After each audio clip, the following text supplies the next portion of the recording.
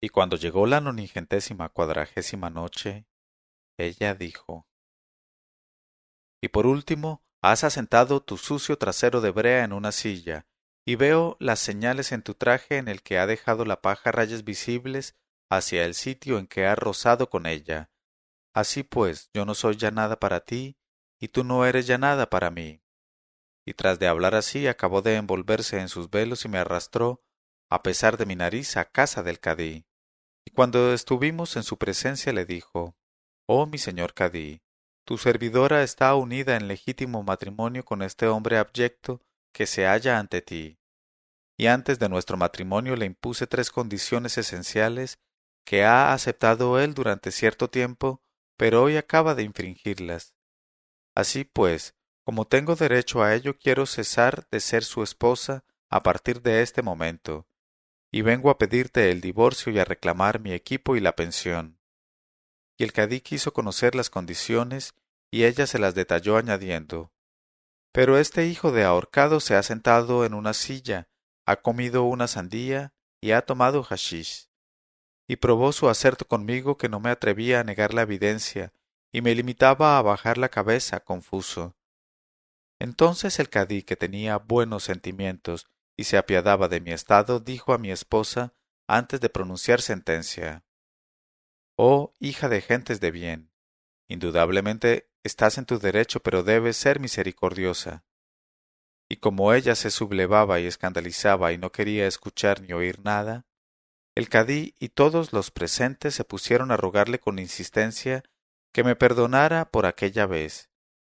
Y como seguía siempre inexorable, acabaron por rogarle sencillamente que suspendiera su demanda de divorcio para tomarse tiempo de reflexionar acerca de si, en vista de la unanimidad de los ruegos, no sería más razonable aplazar por el momento su pretensión, sin perjuicio de llevarla a cabo otra vez en caso de necesidad. Entonces mi esposa acabó por decir de mala gana: Bueno, consiento en reconciliarme con él, pero con la condición expresa de que el señor cadí halle respuesta a la pregunta que yo le haga. Y el cadí dijo: Con mucho gusto, haz la pregunta, oh mujer. Y ella dijo: Primero soy un hueso, luego me convierto en nervio, luego soy carne. ¿Quién soy? Y el cadí bajó la cabeza para meditar, pero por más que reflexionó acariciándose la barba, no dio con ello. Y acabó por encararse con mi esposa y le dijo: Wallahi, hoy no puedo encontrar la solución de ese problema, porque estoy fatigado de mi larga sesión de justicia. Pero te ruego que vengas aquí mañana por la mañana, y ya te contestaré, habiendo tenido tiempo para consultar mis libros de jurisprudencia. A continuación levantó la sesión de justicia y se retiró a su casa, y tan preocupado le tenía el problema consabido, que ni siquiera pensó en probar la comida que acababa de servirle su hija, una joven de 14 años y medio, y dominado por su obsesión se repetía a media voz: Primero soy un hueso, luego me convierto en nervio, luego soy carne. ¿Quién soy? Vaya, Wallahi, ¿quién soy? Sí, ¿quién es? ¿Qué será? Y revolvió todos sus libros de jurisprudencia y obras de medicina y gramática y tratados científicos, y en ninguna parte pudo encontrar la solución de aquel problema, ni la menor cosa que de cerca o de lejos lograra resolverlo o encaminara a su explicación.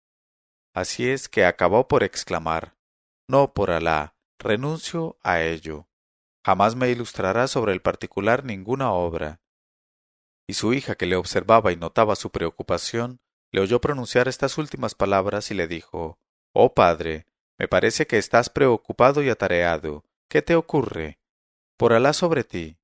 ¿Y cuál es el motivo de su atareamiento y de tus preocupaciones? Y contestó él: Oh hija mía, se trata de una cosa inexplicable, de un asunto sin resolver. Ella dijo: Explícamelo no obstante, nada hay oculto para la ciencia del Altísimo. Entonces decidióse él a contárselo todo y a exponerle el problema que le había propuesto mi joven esposa. Y ella se echó a reír y dijo: Mashallah, ¿ese es el problema insoluble? Pero, oh padre, si es tan sencillo como el curso del agua corriente. En efecto, la solución está clara, y se reduce a esto: por el vigor, la dureza y la resistencia, el sip del hombre de 15 a 35 años es comparable a un hueso, de 35 a 60 a un nervio, y después de los 60 no es más que una piltrafa de carne sin propiedad alguna. Al oír estas palabras de su hija, el cadí se dilató y se esponjó y dijo: Loores a Alá, dispensador de inteligencia. Tú salvas mi honor, oh hija bendita, e impides que se deshaga un buen matrimonio. Y apenas fue de día se levantó en el límite de la impaciencia y corrió a la casa de las leyes, donde presidía la sesión de justicia. Y tras de una larga espera por fin vio entrar a la mujer a quien esperaba, o sea, a mi esposa, y al esclavo que tienes delante, o sea, yo mismo. Y después de las alemas por una y otra parte, mi esposa dijo al cadí: Ya, Sidi, ¿te acuerdas de mi pregunta y has resuelto el problema? Y contestó él: Elhamdulillah, loora a Alá que me ha iluminado.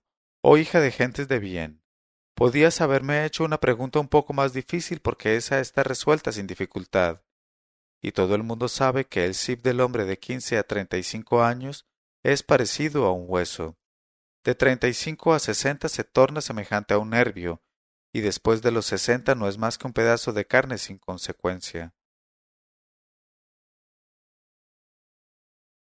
Pero mi esposa, que conocía muy bien a la joven y estaba enterada de cuánta era su inteligencia, adivinó lo que había pasado, y dijo al cadí con cierta burla: No tiene más que 14 años y medio tu hija, pero su cabeza tiene el doble o más. Enhorabuena, enhorabuena. ¿A dónde irá a parar si sigue así? Wallahi, muchas mujeres profesionales no sabrían tanto. Tiene una disposición excelente para las ciencias y está asegurado su porvenir. Y a continuación me hizo seña de que abandonara la sala de las sesiones de justicia, dejando al cadí pasmado, absorto y cubierto de confusión, en presencia de toda la concurrencia, hasta el fin de sus días. Y tras de hablar así, el segundo capitán de policía se retiró a su fila. Y el sultán Baibars le dijo: Los misterios de Alá son insondables. Esa historia es una historia asombrosa. Entonces avanzó el tercer capitán de policía, que se llamaba Es al-Din, y después de besar la tierra entre las manos de Baibars, dijo: En cuanto a mí, oh rey del tiempo, en el transcurso de mi vida no me ha ocurrido nada saliente que merezca llegar a oídos de tu Alteza. Pero si me lo permites te contaré una historia que, por muy impersonal que sea, no es menos atrayente y prodigiosa. Pero hela aquí.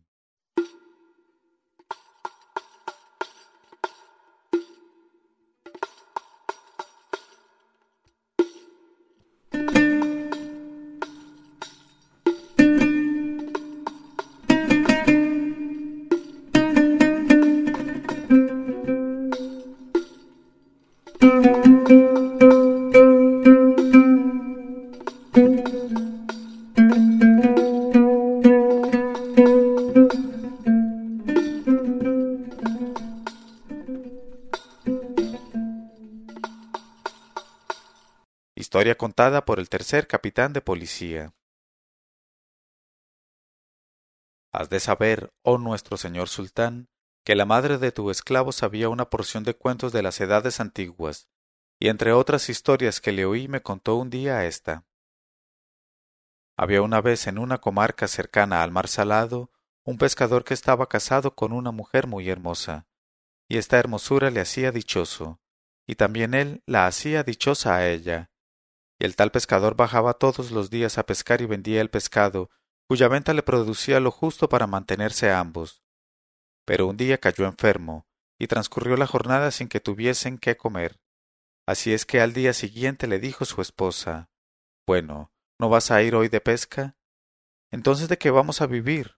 Anda, no hagas más que levantarte, y como estás cansado, yo llevaré en lugar tuyo la red de pescar y el cesto. Y en ese caso, aunque no cojamos más que 2 peces, los venderemos y tendremos cena. Y el pescador dijo: Está bien. Y se levantó, y su mujer echó a andar detrás de él con el cesto y la red de pescar, y llegaron a la orilla del mar, a un paraje abundante en pescado que estaba al pie del palacio del sultán. Y he aquí que aquel día precisamente el sultán estaba asomado a la ventana y miraba al mar, y divisó a la hermosa mujer del pescador, y recreó en ella sus ojos, y se enamoró de ella en el mismo momento. Y en el acto llamó a su gran visir y le dijo: «Oh visir mío, acabo de ver a la mujer de ese pescador que está ahí, y estoy prendado de ella apasionadamente, porque es hermosa y no tiene quien la iguale de cerca ni de lejos en mi palacio». Y el visir contestó: «Se trata de un asunto delicado, oh rey del tiempo. ¿Qué vamos a hacer, pues?». Y el sultán contestó: «No hay que vacilar. Es preciso que hagas prender al pescador por los guardias del palacio y que le mates. Entonces yo me casaré con su mujer». Y el visir, que era hombre juicioso, le dijo: «No es lícito que le mates sin delito por parte suya, pues la gente hablará mal de ti. Se dirá, por ejemplo: el sultán ha matado a ese pobre pescador a causa de su mujer». Y el rey contestó al visir: «Es verdad, Walají. ¿Qué tengo que hacer, pues, para satisfacer mi deseo con esa hermosa sin par?».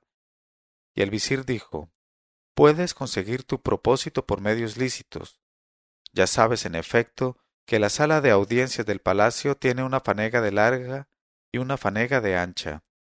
Por tanto, vamos a hacer venir al pescador a la sala, y yo le diré: nuestro señor el sultán quiere poner una alfombra en esta sala, y la alfombra ha de ser de una pieza.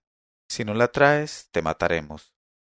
De esta manera su muerte tendrá un motivo, y no se dirá que fue por culpa de una mujer». Y el sultán contestó: «Bueno». Entonces el visir se levantó y envió a buscar al pescador, y cuando llegó éste le cogió y le llevó a la sala consabida, en presencia del sultán, y le dijo: «Oh pescador, nuestro amo el rey quiere que le pongas en esta sala de una fanega de larga y otro tanto de ancha, una alfombra que sea de una pieza. Para ello te da un plazo de 3 días, al cabo de los cuales, si no traes la alfombra, te achicharrará al fuego. Extiende pues un contrato en este papel, y formalizado con tu sello». Al oír estas palabras del visir, el pescador contestó: «Está bien, pero ¿acaso soy yo un vendedor de alfombras? Soy un vendedor de peces. Pídeme peces de todos los colores y de diferentes variedades y te los traeré. Pero lo que es las alfombras no me conocen. Por Alá, y yo no las conozco a ellas, y ni siquiera conozco su olor ni su color. Respecto a los peces me comprometeré y sellaré el contrato». Pero el visir contestó: «Es inútil que argumentes con palabras ociosas. Lo ha ordenado el rey». Y dijo el pescador: «Así, por Alá, puedes exigirme 100 sellos y no un sello, desde el momento en que se me toma por proveedor de alfombras». Y golpeó sus manos una contra otra, y salió del palacio, y se marchó en pos de su mujer muy enfadado. Y al verle de aquel modo su mujer se preguntó: «¿Por qué estás enfadado?». Él contestó: «Calla, y sin hablar más, levántate y recoge la poca ropa que poseemos y huyamos de este país». Ella preguntó: «¿Por qué?». Él contestó: «Porque el rey quiere matarme dentro de 3 días». Ella dijo: «¿Pero por qué?». Él contestó: «Quiere de mí una alfombra de una fanega de larga y de una fanega de ancha para la sala de su palacio». Ella preguntó: «¿No es nada más que eso?». Él contestó: «Nada más». Ella dijo: «Está bien. Duerme tranquilo, que mañana yo te traeré la alfombra consabida, y la extenderás en la sala del rey». Entonces dijo él: «No me faltaba más que eso. Bueno estamos ahora. ¿Te has vuelto tan loca como el visir, oh mujer? ¿O acaso somos mercaderes de alfombras?». Pero ella contestó: «¿Quieres ahora mismo la alfombra? Porque te indicaré el sitio donde puedes encontrarla y traerla aquí». Él dijo: «Sí, prefiero que lo hagas enseguida para estar seguro. De ese modo podré dormir tranquilo». Ella dijo: «Siendo así, oh hombre, Yalá, levántate y ve a tal paraje, cercano a los jardines. Allí encontrarás un árbol torcido debajo del cual hay un pozo, y te inclinarás sobre ese pozo y mirarás adentro y gritarás: tu querida amiga te envía la Salema por mediación mía, y te encarga que me entregues para que yo se lo dé el uso que ayer dejó olvidado en tu casa, con las prisas por volver a la suya antes de que se hiciese de noche, porque queremos amueblar y alfombrar una habitación por medio de ese uso. Y el pescador dijo a su mujer, Está bien. Sin tardanza fue, pues, al pozo consabido que estaba debajo del árbol torcido, miró al fondo y gritó, Tu querida amiga te envía a la Salema por mediación mía. Te encarga que me entregues el uso que dejó olvidado en tu casa, porque queremos amueblar una habitación por medio de ese uso. Entonces la que estaba en el pozo, solo Alá la conoce, le contestó diciendo, ¿Acaso puedo rehusar algo a mi querida amiga? Toma, aquí tienes el uso, y ve a amueblar y a alfombrar la habitación a tu gusto, valiéndote de él. Luego me lo traerás aquí. Él dijo, Está bien. Y cogió el uso que vio salir del pozo, se lo echó al bolsillo y tomó el camino de su casa diciéndose, Esa mujer me ha vuelto tan loco como ella. Y continuó su camino y llegó al lado de su mujer y le dijo, Oh, hija del tío, aquí traigo el uso. Ella le dijo, Está bien, vete ahora a buscar al visir que quiere tu muerte y dile, Dame un clavo grande, y te dará un clavo, y lo clavarás en un extremo de la sala, atarás a él el hilo de este uso y extenderás la alfombra con arreglo al largo y al ancho que quieras. Y el pescador prorrumpió en exclamaciones diciendo, Oh mujer, ¿quieres que antes de mi próxima muerte las gentes se rían de mi razón y se burlen de mí, tomándome por loco? ¿Acaso hay dentro de este uso una alfombra de una fanega? Ella le dijo enfadada, ¿Quieres marcharte cuanto antes o no quieres? Calla, oh hombre, y limítate a hacer lo que te he dicho. Y el pescador fue a palacio con el uso diciéndose, No hay recurso ni fuerza más que en Alá el Omnisciente. Ha llegado, oh pobre, el último día de tu vida. En este momento de su narración, Sherazada vio aparecer la mañana y se calló discretamente.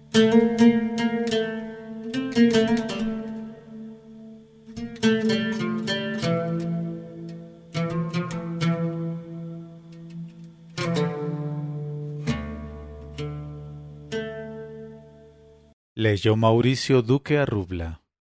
1001noches.co 1001 noches.co